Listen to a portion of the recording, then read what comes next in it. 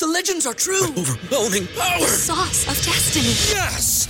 The most legendary sauce has arrived as McDonald's transforms into the anime world of WickDonald's. The greatest flavors unite in all new savory chili McDonald's sauce to make your 10-piece Wick Nuggets, fries, and Sprite ultra-powerful. Unlock manga comics with every meal and sit down for a new anime short every week only at WickDonald's. Ba-da-ba-ba-ba, go! At participating McDonald's for a limited time while supplies last. This show is brought to you by Prize Picks. Prize Picks is a revolutionary new daily fantasy game whereby you pick 2, 3, or 4 players to go over or under their fantasy point projections, and if you're correct, you win.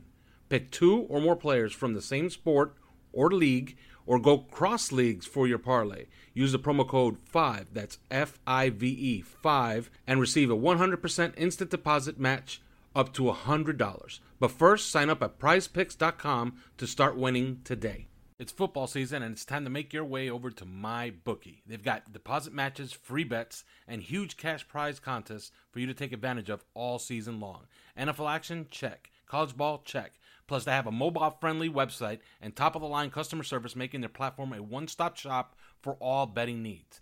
MyBookie offers action on everything from championship futures to NFL in-game live betting, making sure you've covered every step of the way. Sign up at MyBookie today, and when you do, use promo code 3YARDS to claim a halfway match on your deposit. If you put in 200, they'll spot you another 100 to play with. That's promo code 3YARDS so you can claim your bonus when you make your deposit. Sign up today to begin your winning season exclusively at MyBookie. Welcome to 3 Yards Per Carry, a podcast covering the Miami Dolphins and the NFL. Now, here's your hosts, Chris, Alf, and Simon.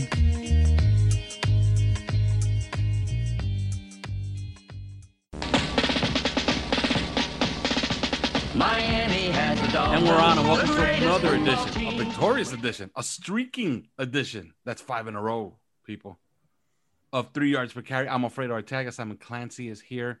Chris Kaufman is here. And we're going to start with this. It's rare, and I know the fans love to say, we this, we that, we won, we lost, we need to go get this wide receiver.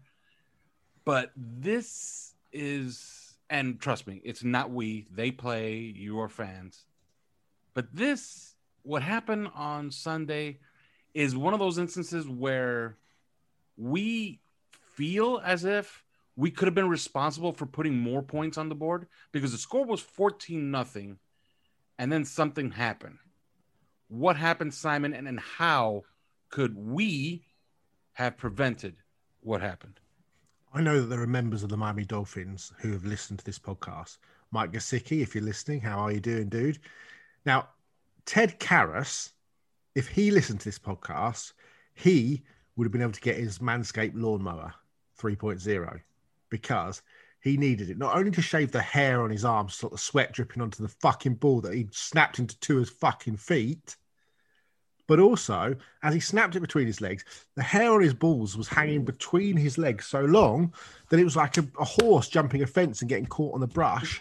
The ball deflected off his hairy bollocks and hit the floor. Fumbled. They returned it. Going up 21-0, turns to 14-7, all because Ted Karras didn't shave his genitalia properly. That's pretty much what happened. I mean, that's pretty much what happened. I couldn't. Or use exactly the ball see. deodorant and ball toner at least.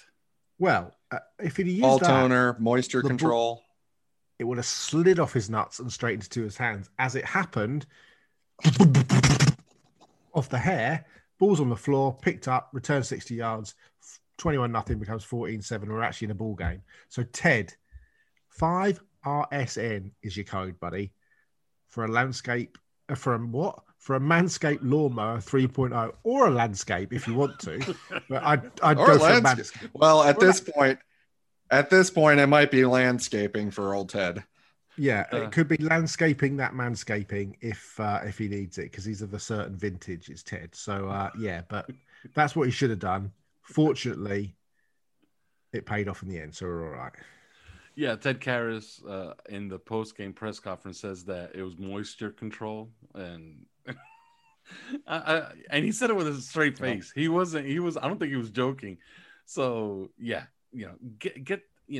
I would really recommend the ball deodorant. Okay, and then freshen up into a halftime. Okay, because we can't afford it. That was 2 bad snaps in that game, by the way. So, all right, moving on. Costly. Yes, the team is streaking. That's Tim Ruddy would have gotten the Manscaped package. I don't know, man. Did you remember what Tim Ruddy used to look like? Did that look He like was a a man that shaved his balls? He was a hairy motherfucker. He did not shave his testicle area. There was like 0 chance, right? And if he did, he used a strimmer, an industrial strength one. Yes. Yeah. He had one of those old-fashioned lawnmowers that, like, you know, isn't even gas-powered or anything like that. You just push. You had a push mower. If you were Tim Ruddy's neighbour on a Sunday morning and you heard a you were never sure if he was mowing his lawn or cutting his testicles. And I'll just leave that there. Yeah, Tim Ruddy he would have to use like kerosene in a match or something like OJ that. McDuffie probably needs to ask that question on the Fish Tank podcast, one of our other network podcasts. I think it's worthy. It's definitely a worthy question. I might message Joe. I think the fans want to know. Absolutely. It's the most important. I know in the past we've done a little jumping around and finding out what players that used to play for the Dolphins do, policemen, majorettes, whatever. But Tim Ruddy and his testicles. Tim's testicles sounds like a my fear always when we used to show. do that was that we would find out that a guy was dead, and I believe that our streak is still alive. We've never found a guy that was dead, right? I don't think so. Okay, because we might do it later on. I might ask. I'll spend most of the podcast, and we'll have. And Chris, that's your homework assignment for the rest of the podcast too. Try to think of a really obscure Dolphin player. Okay, someone that died? That's a little morbid. No, not that died. A really obscure Dolphin player. And Simon will play Where Are They Now with us. Let's have let's have a competition to find the most obscure Dolphin player you can think of between now and the end of the show. Did we do Otis Leverett yet? Yeah. Between when and when though, Alf? When are what parameters? Let's go modern era. True. So Marino 2000s? On forward. Okay. Marino on forward. Let's go Marino 90s forward. Yeah, Marino 90s forward. How about that? Marino 90s. Between 1990 and 2020, for the last 30 years, pick the most random Dolphin who he had to have made a 53, not just in a training camp. Mm-hmm. What about is Jarris McPhail random enough? I mean, he is not random at all. He's not that obscure. What about Nate Jaquette? Yeah, more than Jarris McPhail. Good old Nate Jaquette. Wow. Because we can go there. Amari Lowe. Amari Lowe.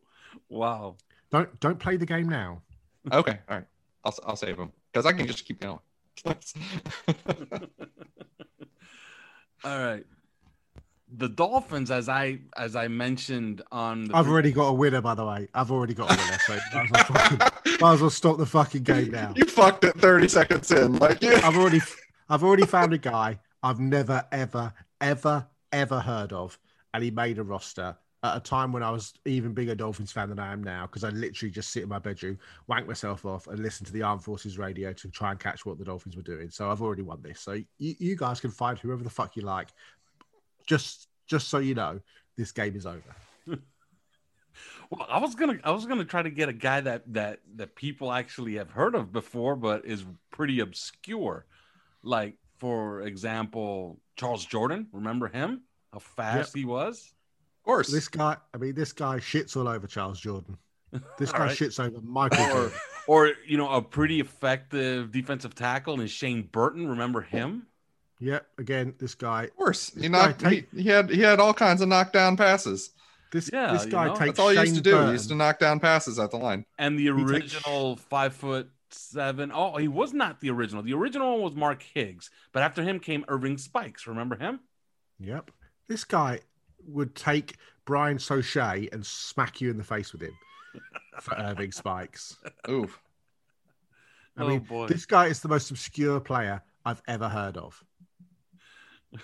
All right. Well, is it a really good name too? Mate. The name is fantastic. It makes it even better, and it's the thing that made me. It's the thing Now that I'm made me looking. notice it more than anything. Don't look now because I've won this game. You've got you've And if got you me find the excited. guy- You've got me excited now. It's You not find Aubrey the guy. Beavers, is it? No, mate. Aubrey Beavers was a third round Okay. pick out of Oklahoma. This is a guy who, I mean, Because we've already done. To be fair, we've already done Rolly Lumbala. yeah. Well, this guy makes Rolly Lumbala look like Dan Marino. I'm now going to Google what's happened to him. Oh boy. Well, let's move on until we don't move on. And I said on the 3 yards per carry account, I posted the Dolphins have given the Jaguars, 49ers, Rams, and the Chargers their worst losses of the season. And they shut out the Jets. And had they kicked another field goal against the Jets, it would have been 5 teams that they would have handed their worst loss of the season. I came away extremely impressed with how they beat the San Diego Chargers. Like I said in the preview show, if you take away the fourth quarter, and I know that that's asking a lot, okay, but had you done that, the Chargers were the clear-cut best team in the NFL because they had blown, of course, 4 leads of 16 or more. So how impressed were you, or were you not impressed, Simon, with that win on Sunday? I was hugely impressed. Like I said in the previous show, I think the Chargers are a good football team. A lot of really good players. I just think they're really badly coached, and I thought that showed up in spades on Sunday. Frankly, the flip side of that is that I believe that the Dolphins are incredibly well coached. One of the top 3 coaching jobs in the NFL across the board, not just Flores. And I thought that showed up in spades as well, given, you know, the Dolphins coaching staff understands situational football, I think, as well as any coaching staff in the NFL. Bill Belichick is fantastic at it. I think Ron Rivera is a really good situational coach. Sean Payton's a very good. But Brian Flores and his coaching team are coaching out their skins, especially when you consider that, 4 or 5 coaches weren't even playing, and not just, you know, assistants. This was, you know, I think Marion Hobby was down. You know, there were decent level guys not on the sidelines. Yeah, Austin Clark, yesterday. the outside Austin Clark. linebackers coach, was Yeah, gone. the quarterback coach again for the Quarterback coach. for the second of 2 or 3 starts. So I thought we played really well. We just win in those areas. Special teams is fantastic from top to bottom. It's a great special teams unit. I know Jason had the missed kick, but Matt Hawk's a great punter. Matt Collins is a fantastic special teams player. The coverage units are great. I thought Jakeem Grant had arguably his best game as all round as a Dolphin, actually, yesterday. But overall, I just thought they played really well. And I thought the thing that impressed me the most, you know, there were some throws from Tua that I thought were great. I thought Savion Ahmed played really well. I thought Austin Jackson played extremely well. The thing that impressed me most was the way that Josh Boyer mixed up what he did. You know, because we were all talking about, cover zero blitz, going to send the house. Well, what he did was not actually do that a great deal at all. He sent probably 5 men quite a lot, but you didn't see nearly as many of those cover zero blitzes. What he did was flood the field with defensive backs and confuse the hell out of Justin Herbert, because we were just running so many looks. Sometimes it was zone, sometimes it was man, sometimes, you know, and also you look at the snap counts. I thought it was fascinating that the ability where you almost see, usually you rarely see Baker and Carl Van Noy come off the field at all. I think they both played 37, 38 snaps. I think Landon Roberts played 37, 38 snaps. They all pretty much played the same number. Whereas Byron Jones, Brandon Jones, you know, the secondary, which is performing at an outstanding level. I mean, these are not mug receivers. This is Keenan Allen, all pro, second or third best route runner in the NFL. This is Mike Williams. And Mikey Williams is pretty good. And Guyton's been off to a good start got this year. wheels. Hunter Henry is a good tight end. Yes. And Kellen Balaj is the best pass receiving running back in the NFL. But Balaj played well. But I mean, I thought the secondary just absolutely obliterated a really good receiving core. I mean, yes, they did. Can you think of it? Keenan Allen had 1 catch towards the end of the game where he picked up some. I can't think of another moment where he had any sort of impact in the game. No, Mike Williams was essentially useless until he got a couple of garbage catches. And they did something interesting because I dug into it a little bit, and they basically trusted Xavier Howard and told him, you know, go erase Mike Williams, and we're going to really pay a lot of attention to Keenan Allen on third downs. And I think that Justin Herbert just didn't know what to do with himself on third down because he didn't have his security blanket. Nick Needham played well as well, I thought. Yes, he did. I thought that was he deserves a pretty big shout. Yeah, Noah Igbenogany didn't play a single snap on defense, which I thought was interesting. I thought Brandon Jones is beginning to. I believe he did. I believe he did. Don't forget, I don't have my glasses at the moment, so I didn't think I saw him have a single snap on defense in what I looked at the numbers, but maybe I was wrong. Oh, but I thought McCain played well. I thought Brandon Jones played well, and Eric Rowe continues to just be one of the most underrated free agent signings that we've made in a decade, frankly. Just in terms of his organizational skills and where he is on the field and just what he brings to the party. I think I thought it was a really, really strong Dolphins performance. And we're not 6-3 by default or by accident. We're 6-3 because we're a decent football team that's being coached absolutely brilliantly. Absolutely. And I guess I'll ask you the same thing, Chris. Were you impressed? But I'll also ask you this. Can you get Raekwon Davis's snap count in that game? Because at the end of the game, he just couldn't go anymore. I don't know if you saw him, but he was asking out because he was short of breath. Because I believe they overplayed him a bit. I don't know if the snap count is gonna. Well, that's concerning because he only had 36 snaps. That's not. Well, he was asking out. That's not a heavy day. Well, he was asking out. Do you think maybe he was injured or something? Because he was asking out every other play to the point where they just said, "All right, just stay here." In the final drive. Well, I don't know, but he was having a very good day, and so he probably was getting a little winded from taking on all those double teams because he was playing nose tackle and he was standing up to the double teams, and 36 snaps is a lot to ask a guy to do that on the inside. Yes, it's a surprisingly tough ask. I think if you look at a guy like Zach Sealer, he played like 52 snaps, and that's one of the things that makes him unique is his ability to play so many snaps, even though he's sort of an inside guy. Christian Wilkins has that ability as well, but he was drafted first round. Zach Sealer we picked up off the practice squad of the Baltimore Ravens toward the end of last year, and congratulations to him, by the way, for signing an extension today to keep him in Miami through 2023, because that's a huge extension for Chris Grier and the Dolphins. Very well deserved, very well Absolutely. earned. He's been from basically from snap one in his first game against I believe the New York Giants toward the end of last year. You could tell that you just found something. And that was, and he's continued that. He is a starter on this defensive line, and he will remain a starter. Like, he's not somebody you even want to replace or you want to like better deal by trying to get a first rounder or something like that. He's a legit player. Anyway, I think that asking Raekwon to jump up and snap count and take on those doubles all day on the interior with high energy and high effort, it's not surprised he got tired the first time out. Surprising, but overall, the snap counts. You're right, Simon. Noah did not play. I was thinking of somebody else. He didn't play any snaps in this game. But yeah, what they did against them is they flooded the field with, as you said, they flooded the field with defensive backs. I did a tweet storm on this last night. I think on average, Justin Herbert saw 6 defensive backs every time he dropped back, which is incredible that the average defense that he saw was a dime defense. It wasn't that way on the running play. So the Dolphins were clearly doing a good job gaming the run pass tendencies. So the Dolphins started using this amoeba defense, and that's where you saw the defensive backs, I think, probably more explicitly in use. They're swarming around in the front seven, nobody with their hand down, or maybe only one player with his hand down, making it difficult for the offensive line to identify who's coming and who's not coming.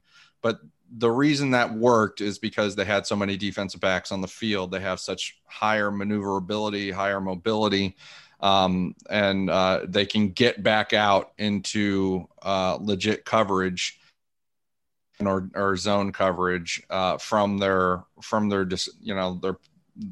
disguise points where they're disguising or trying to fake a blitz or do everything that they were doing before the snap. So I think using 6 defensive backs on average for every pass play was a big big thing for this defense. It was a big part of their effectiveness and how they shut down Justin Herbert. And it's actually very refreshing, because how many times did we really bitch about the previous defensive coordinators before Brian Flores got here, and how we wouldn't use dime defense and, stuff like that.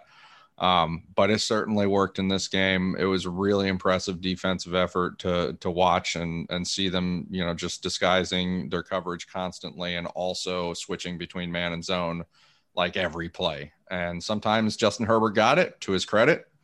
But a lot of times he didn't. He saw players backing out into 7 and 8 man coverages, and just, there was hesitation there. He didn't know what to do with the football. He had probably his worst game of the year.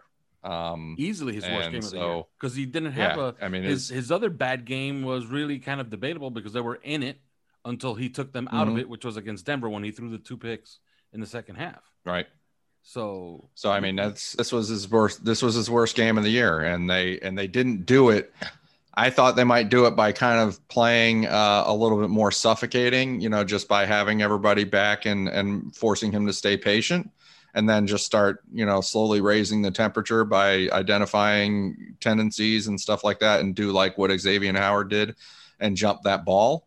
But the Dolphins didn't do that. They really dictated on their own by disguising everything and just being a really tricky defense. And so I thought that they stayed true to their identity, or the identity that they were establishing, and they did it their way. And so it was admirable.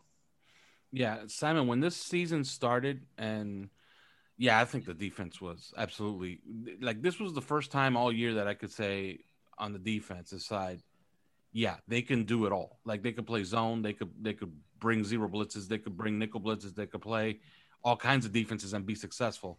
But one part of this team that has been up and down, to say the least, and they released Jordan Howard today, is that running game. And I think that when this season started, nobody would have said, by week 10, Salvon Ahmed would be the bell cow back.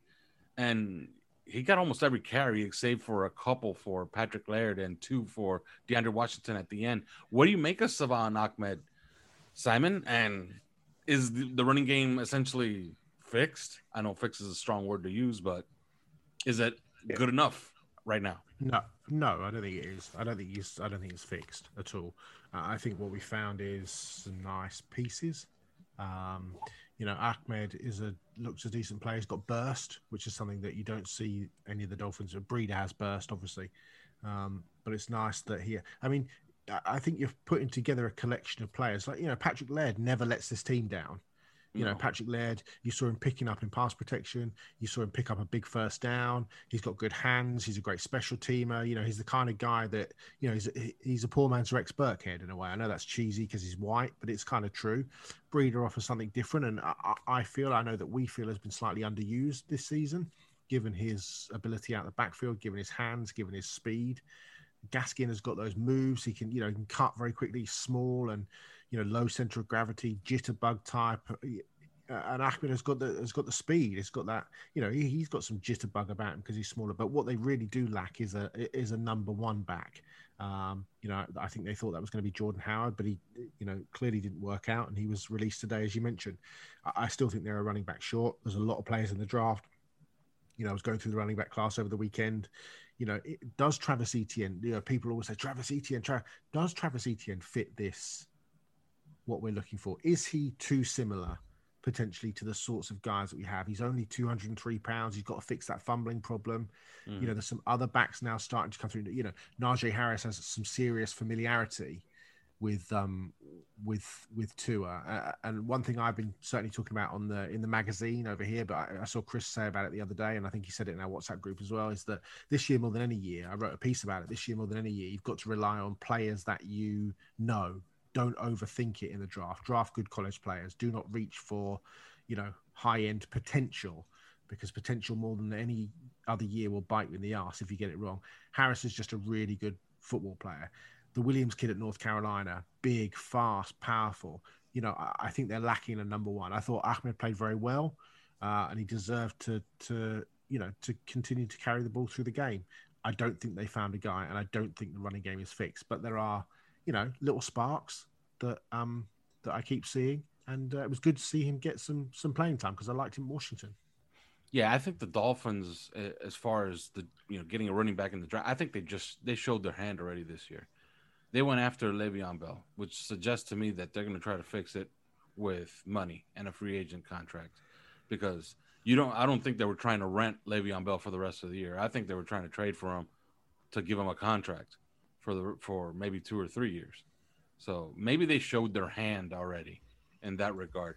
What do you make of the running game for at least going forward and for the rest of the year, Chris?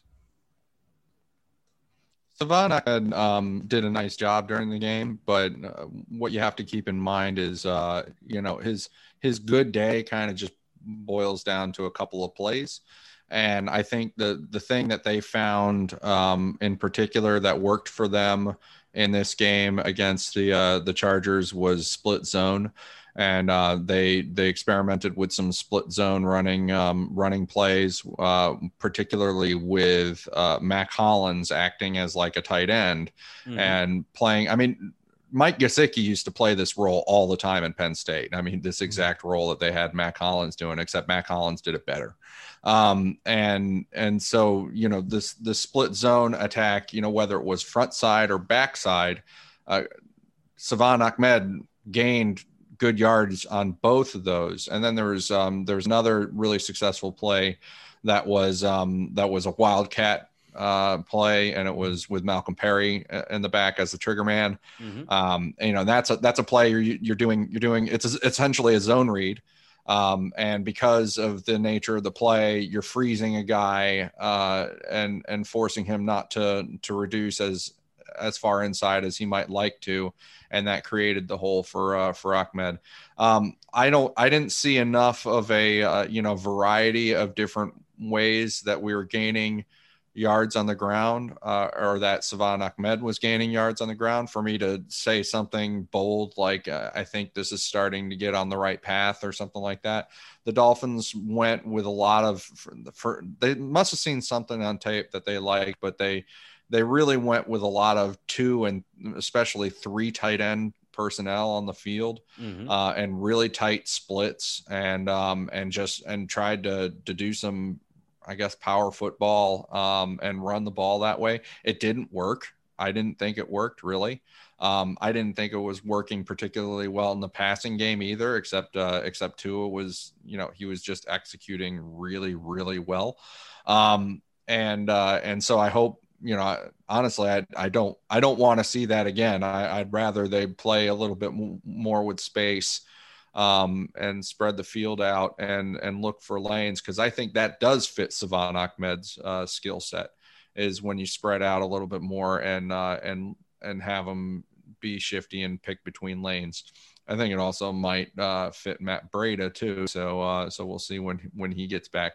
But certainly this right now, you'd have to say, I mean, you're saying week 10, Salvon Ahmed is our bell cow. Well, yeah, week 11, it's going to be somebody different. Week 12, it's going to be somebody different. And we've seen that before. We've seen that with the Patriots. They did that a lot over the years. One week it's this guy, and next week it's this guy. And, it's just really, it's kind of this rotation, and it goes week to week. And unfortunately, I think that's going to continue. And we'll just have to see what kind of running attacks they decide are going to work every week. It speaks to that thing about situational football, doesn't it? Which we praise. Absolutely. Which we praise, and you've just mentioned it. We praised the Patriots for long enough about doing it. How many times did Tom Brady come out one week and throw 400 yards and 5 touchdowns, and then the next week he threw like 6 balls, and some guy you'd never heard of rushed for 186 yards, and all of a sudden was never to be heard of again. Damian Harris last night, 127 yards, and he got Jacoby Myers throwing touchdowns, and it's always been the Patriot way. And I hate to keep saying, everything's Patriot, but there are elements of, Chandler Cox, was inactive yesterday. Chris Myrick was active, and I'm sure that was for a situational reason. The Dolphins have used and benefited from an awful lot of two tight ends on almost every down this season in terms of how that offense works. But, you know, I haven't seen that if Myrick got on the field for any offensive snaps, but, you know, there's clearly a reason why Chandler Cox. Yeah, okay. So there's clearly a reason why Chandler Cox, you know, wasn't playing, because actually he's been effective. He's a good special teams player. And in the All-22, if there was a guy, and I think Durham Smythe is one of those guys, if there was ever a guy who's, you know, batting damn near 1,000 as far as hitting his assignment, hitting his blocks, it's Chandler Cox. So I never like seeing Chandler Cox inactive. I never like to see him on the inactive list because I think he's useful. Can I just say, by the way, I found another guy who's not quite as good as the first guy, but he's still a great guy for this search. And we will be getting to that very, very soon once we wrap this up. All right, one last question here, and we can move on and do our Where Are They Now segment. And I already have my guy. You know, I know who I'm going to ask about. But let's get to brass tacks. We've talked about the defense. We've talked about the running game. How well did Tua Tagovailoa play? And did he outduel Justin Herbert? I think I know the answer to that, and I think we're all going to answer in the affirmative, all three of us. But take it away, Simon. I don't think it wasn't really a dueling game, was it? I mean, no. I thought he played well. I thought he played well within himself. I thought he made a couple of really nice throws. I think pretty much the first throw he made where he rolled out to his left, had the short underneath to the back, and then just waited that extra second to hit Gesicki. I thought that was a great throw. He got away with a couple, you know, the one that went through Kenneth Murray's hand, for example. Yes. You know, but overall, I thought he played well. Although he puts I'm sorry to interrupt you, but no, it's all right. Everybody that's out there saying that should have been picked. Okay, you try to catch that ball 12 yards from the line of scrimmage. Yeah. With the heat that Tua put on that ball. Okay. Yeah, that's the great that's point. That's the point that you got to bring up. If that were Keenan Allen playing playing linebacker, I would have said, yeah, okay, that should have been intercepted. If that was Julio Jones playing linebacker, sure, it should have been intercepted. That's a linebacker, okay? Okay, yeah. Not many linebackers would catch that ball. Okay, let me then throw something else at you. If Ryan Fitzpatrick had made that throw, would we have all been saying, "Oh, he got away with that one"? Yeah, I mean, it's a fair question. Yeah, absolutely. Yeah, I think so. But at the same time, I do think it's a fair point to bring up that, I mean, because the quarterbacks kind of operate this way too. I mean, they throw past the linebackers, and in some cases, if the linebackers are not in great position, and you know, it didn't seem for a little bit that linebacker was in great position, it would have been a hell of a pickoff if the linebacker had gotten it. But he got away with one. I mean, it's fair, but still, I mean, it's not all near interceptions, as they call them. No, absolutely. Not all of them are created equally, and is all I'm saying. And that wasn't triple coverage. No, I thought he played well. You know, he's doing what it takes to manage games pretty well. The thing is, the Dolphins don't need him to take the team on his shoulders, and you know, they're playing so well in the other facets. There's going to come a time, 2, 3, 4, 5 years time, where he's going to be the bell cow carrying this team on his shoulders. At the moment, they don't need him to do that. They need him to play turnover-free football, smart football, not do stupid things with the ball, not do stupid things with his body, throw it away when he's under pressure, not take sacks, not take big hits, keep it accurate, see the game slow down in front of him. And that's exactly what's happening. I think generally Chan Gailey's calling a really nice game, and he's doing really well. The line's protecting him. I think they only had 6 pressures yesterday. Like I said earlier, Austin Jackson, I thought, played really well. You know, pretty much eliminated Melvin Ingram. So yeah, I thought a lot to be excited about, a lot to be thankful for. He's doing well. Yeah, and if I could nitpick slightly, is just the ball placement on that ball that they played volleyball with early in the game to Gesicki. That could have been out in front of him a little bit more. You know, and I really would have wanted to see him complete that pass to Jakeem right before the half. Oh yeah, I thought that was a foot away. I thought it was a bit of a miss. I thought he could have. It was. I mean, he missed it, but I mean, it was like a foot away. I mean, if you look at the back view, Would have been a great play. Yeah, It would that have would have been that would have stunning. been like if That would have been second only to the Hopkins Murray play at the end of the year. Yeah, it would yeah. have been it would have been a nice, it would have been nice to finish the half that way. And the Chargers right there, they were ripe to be, to be told, look, you're going to lose, and this time you're not going to be ahead, and you're not going to come back. Like, this quarterback is going to score points on you. You're not going to play this game where you're going to stay in the game by running it and shortening the game. So it would have been nice to see that completion. But yeah, I'm with you. I like this game, and I don't think it's crazy. They had and I know what everybody's saying. Okay, the run to the playoffs and everything. But I think what we're building toward is what ESPN had a segment today, Simon. And I know you're not privy to everything that ESPN does, but they had a segment saying, okay, give us your sleeper Super Bowl participant. And it had to be somebody that's, if you say, look, the Ravens are going to make a run here at the end, like, you're not coming off the mountain with the tablets, okay? If you say Kansas City's going to go to the Super Bowl, you're not educating anybody. The two teams that they kept mentioning were the Las Vegas Raiders and the Miami Dolphins. Now, what do you think that is? Because they have a quarterback playing essentially, mistake-free football. I think it's also Brian Flores. I mean, I think he's getting a lot of rep right now, or he's getting a good rep with everybody right now. And people are jumping on board that bandwagon. And the defense is just fun to watch. It is. Yeah. I think as much as we all love Tua and as much as we hope he's going to be great, he is just a bit part of what's the bigger picture, which is great coaching, which is outstanding defense, which is phenomenal special teams. We all, every week, we all want to come on and go, he's amazing, he did this, but actually we've just got to rein it in a little bit, because there are so many other component parts as to why we're on a 5-game winning streak, as to why we're 6-3. It's no accident that we're 6-3. And you look at the schedule, Denver, potentially without Drew Lock, the Jets haven't won a game, the Bengals, competitive but struggling a little bit. You win those 3 games, you're 9-3.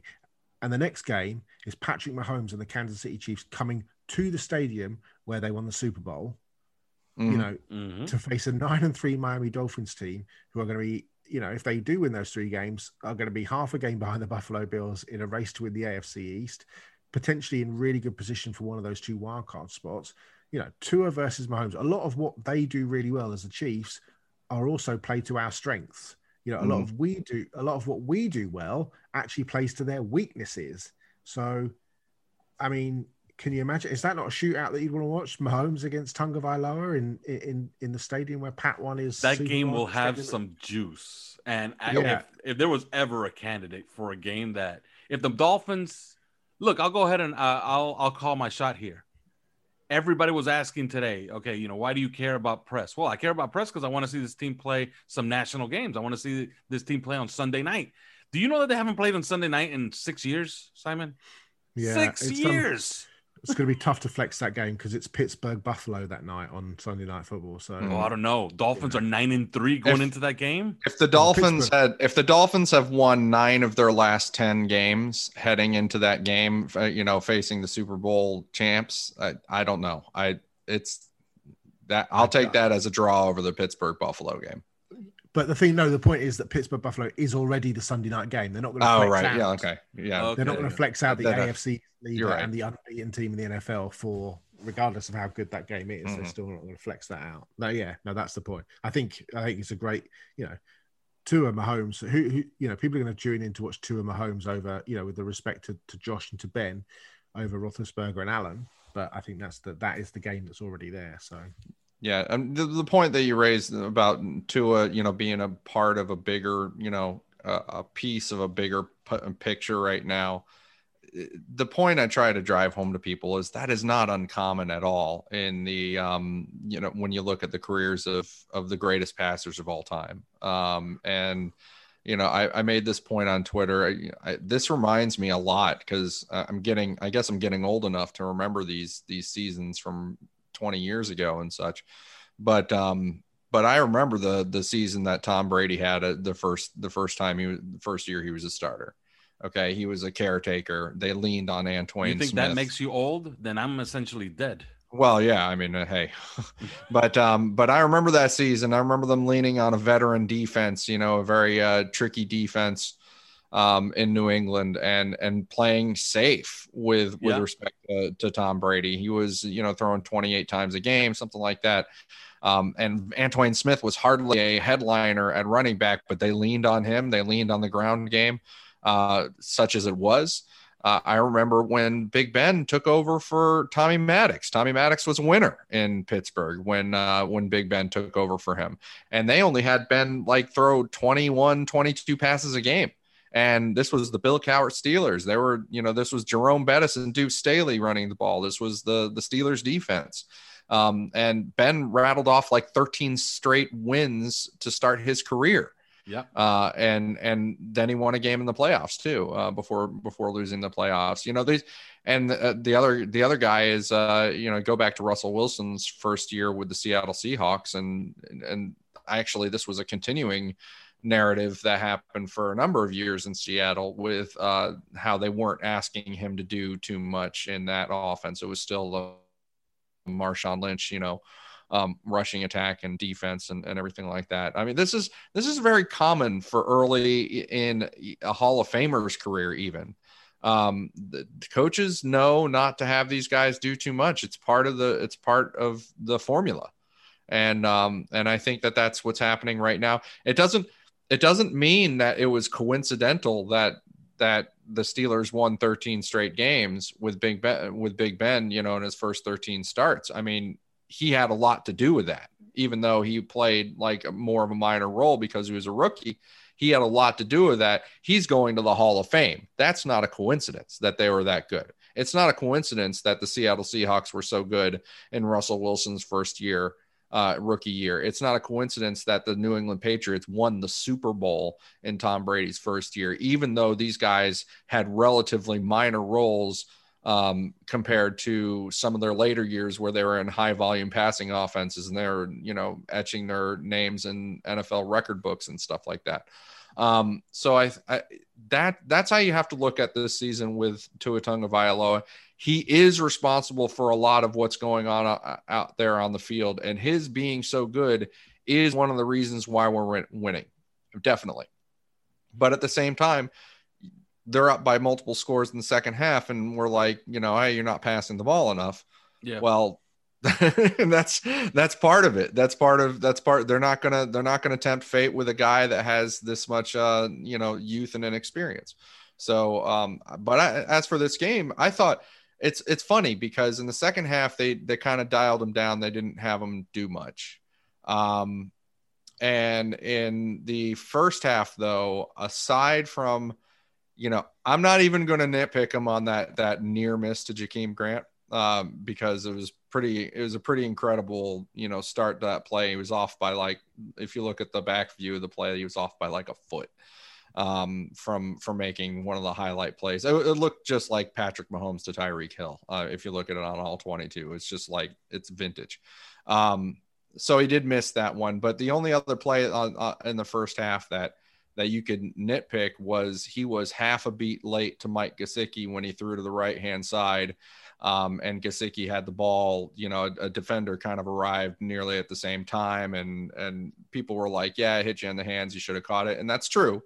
Mm-hmm. But the reason is because actually Tua hesitated for half a beat before he got the ball out. He patted the football. I'm not sure what he was seeing. Maybe he thought that Gesicki wasn't quite ready for it or something. But I mean, he was looking at it. It was there. Gesicki had his head around, but he something made him pat the football one extra time. And that was a bad play for him. But otherwise, the first half was nearly flawless for Tua Tagovailoa. And as you said, they were on their way to going up 21-0 when you had that bad snap situation, and obviously should have used Manscaped. But I think that you have to look at that and say, no, they're not asking much from him, but he is executing. He's executing at a really high level. And then the second half, he did have some issues on a couple of plays, some things that he would have had back, including that near interception. And there's another bad ball, I think, to Devontae Parker. But I think overall you're looking at his performance and you're like, they're not asking you to do like a terrible amount right now, but his execution of this, I mean, it was so much better than Justin Herbert's execution in this game. I mean, this game, it was, if you look at it really closely, it's not close. It was not close. So I think that, you do have to be positive about him going forward, because down the line, we get into some really tough games. We're going to need him to take over. We are going to need him to pass the ball. I mean, you could argue he already had to do that in the Cardinals game. Yeah, it already happened against the Cardinals. So we are going to need that. And then you're going to go back to games like this where he was executing, even though, executing very well, even though he wasn't asked to do much. And you say, well, that kind of showed you that he's able to do it, that he's able to dial it up more, that there's more meat on the bone. So I think that's what I come away with on this one.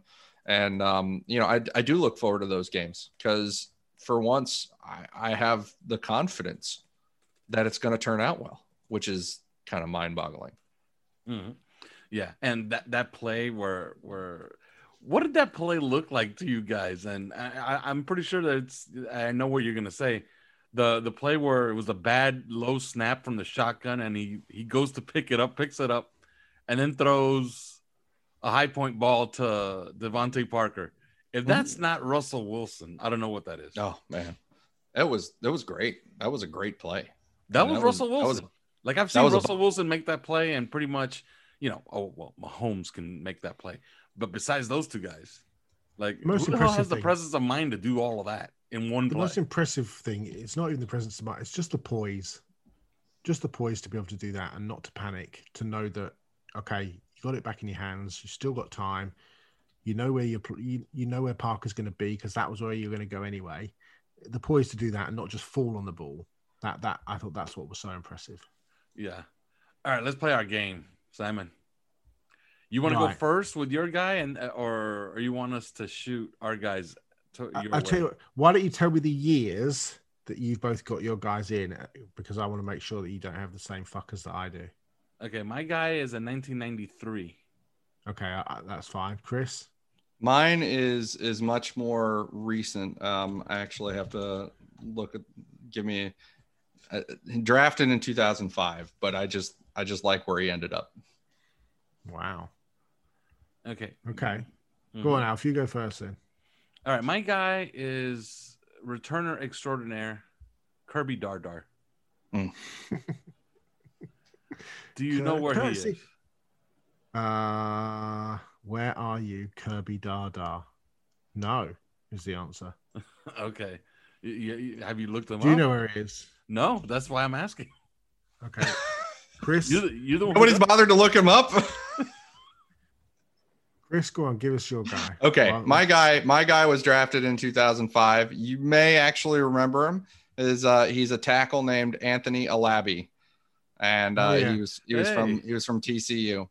But the reason I chose him is because of where he ended up, and the most recent place that I saw him anyway, is he is an actor. Like he's a working actor, and he's been in like a lot of stuff actually, as you look down his list. But where I saw him he was like a fabulous hairdresser in Pee-wee's Big Holiday, the 2016 reboot of Pee-wee Herman.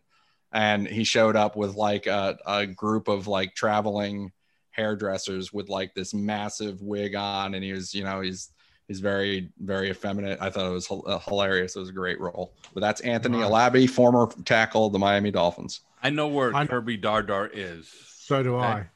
He's a community activist. A Canadian activist? A community activist. Oh, okay. Yes, but before then he was a Canadian activist. But before he was coach back in 2006. Yeah, he was coach of the Syracuse Soldiers of the American Indoor Football Association. His team went 1-10, and then the league ceased operations after the season. It doesn't seem like he coached anywhere else, did he? Nah. So, yeah, he didn't coach anywhere else, but he played for the Dolphins for 3 years, played for the Chiefs for 1, and for the New York, New Jersey Hitmen, great uniforms. One of the best all-time uniforms of all time. Go look up that XFL uniform, the New York, New Jersey Hitmen. He played for them for 1 year. So, right. You ready for these? Hit it. The second best is a guy who was undrafted, I think. Yeah, undrafted. I don't know where he is now. Out of Michigan State, defensive back, 6'3", 208 pounds, 1991 season. Mike Iaquiniello. Huh. Remember him? I think No? I have a feeling you are butchering the hell out of the name right now. What year is this? He played 15 games. Didn't start any, but played in 15 games in 1991. Wow. Iaquiniello. Wow. Okay. Yeah, exactly. Wow. But he's not even the best. Okay. So you ready for the best? Because this, I mean, I'd never heard of this guy and I thought I knew a lot about the Miami Dolphins. Okay. This is the season before the 1990 season. He played defensive back alongside J.B. Brown, Kerry Glenn, Lifford Hobley, Paul Langford, Tim McKay, Lewis Oliver, Jarvis Williams, Michael Magruder. This is from the University of Illinois, African Grant. African Grant. What is his middle name? Think about his first name. Think about his first name, and then think about what his middle name might be. American? No. African American? Nigeria. Oh, African Nigerian Grant. Nigeria Grant. Nigeria. Right? He played 4 games in the 1990 season, wore number 41. I don't know where he is. His daughter plays. His daughter plays for the Penn State women's volleyball team. He is African Grant. Was a Miami Dolphins player for 4 games in 1990. Beat that. That's a pretty great name. Although I'm sending you a picture of Anthony Alabi in the Pee Wee movie, and I'm just saying. I'm not saying. I'm just saying. Garrett Limbrick. Do you remember him? This is probably not great content for the listeners. I could always cut all this shit. Yeah, we could just go on for like an hour and make you listen to it. Yes. No, I'll just keep the first few. As long as African Grant. As long as African Grant. I don't care. Remember Andre Brown? Yeah. The receiver. Yes. We drafted a guy named Tim Pigeon. We did. He never really took off. Remember when we had that tight end? And Brian on that note, you can leave that in though. I'm even clapping myself. That was so good. All right, people. Yeah, I think we can move on right there. All right. We gave you a lot. We gave you a lot of nonsense. We gave you a lot of Tua Tagovailoa analysis. We even talked some Justin Herbert today. Okay. The next time you hear from us, we will talk Broncos, Dolphins in Denver. Bad weather expected, by the way. That's the early line. All right. So see you then. Thanks for listening to 3 Yards Per Carry. You can subscribe via iTunes, on Podbean, or your usual podcast provider.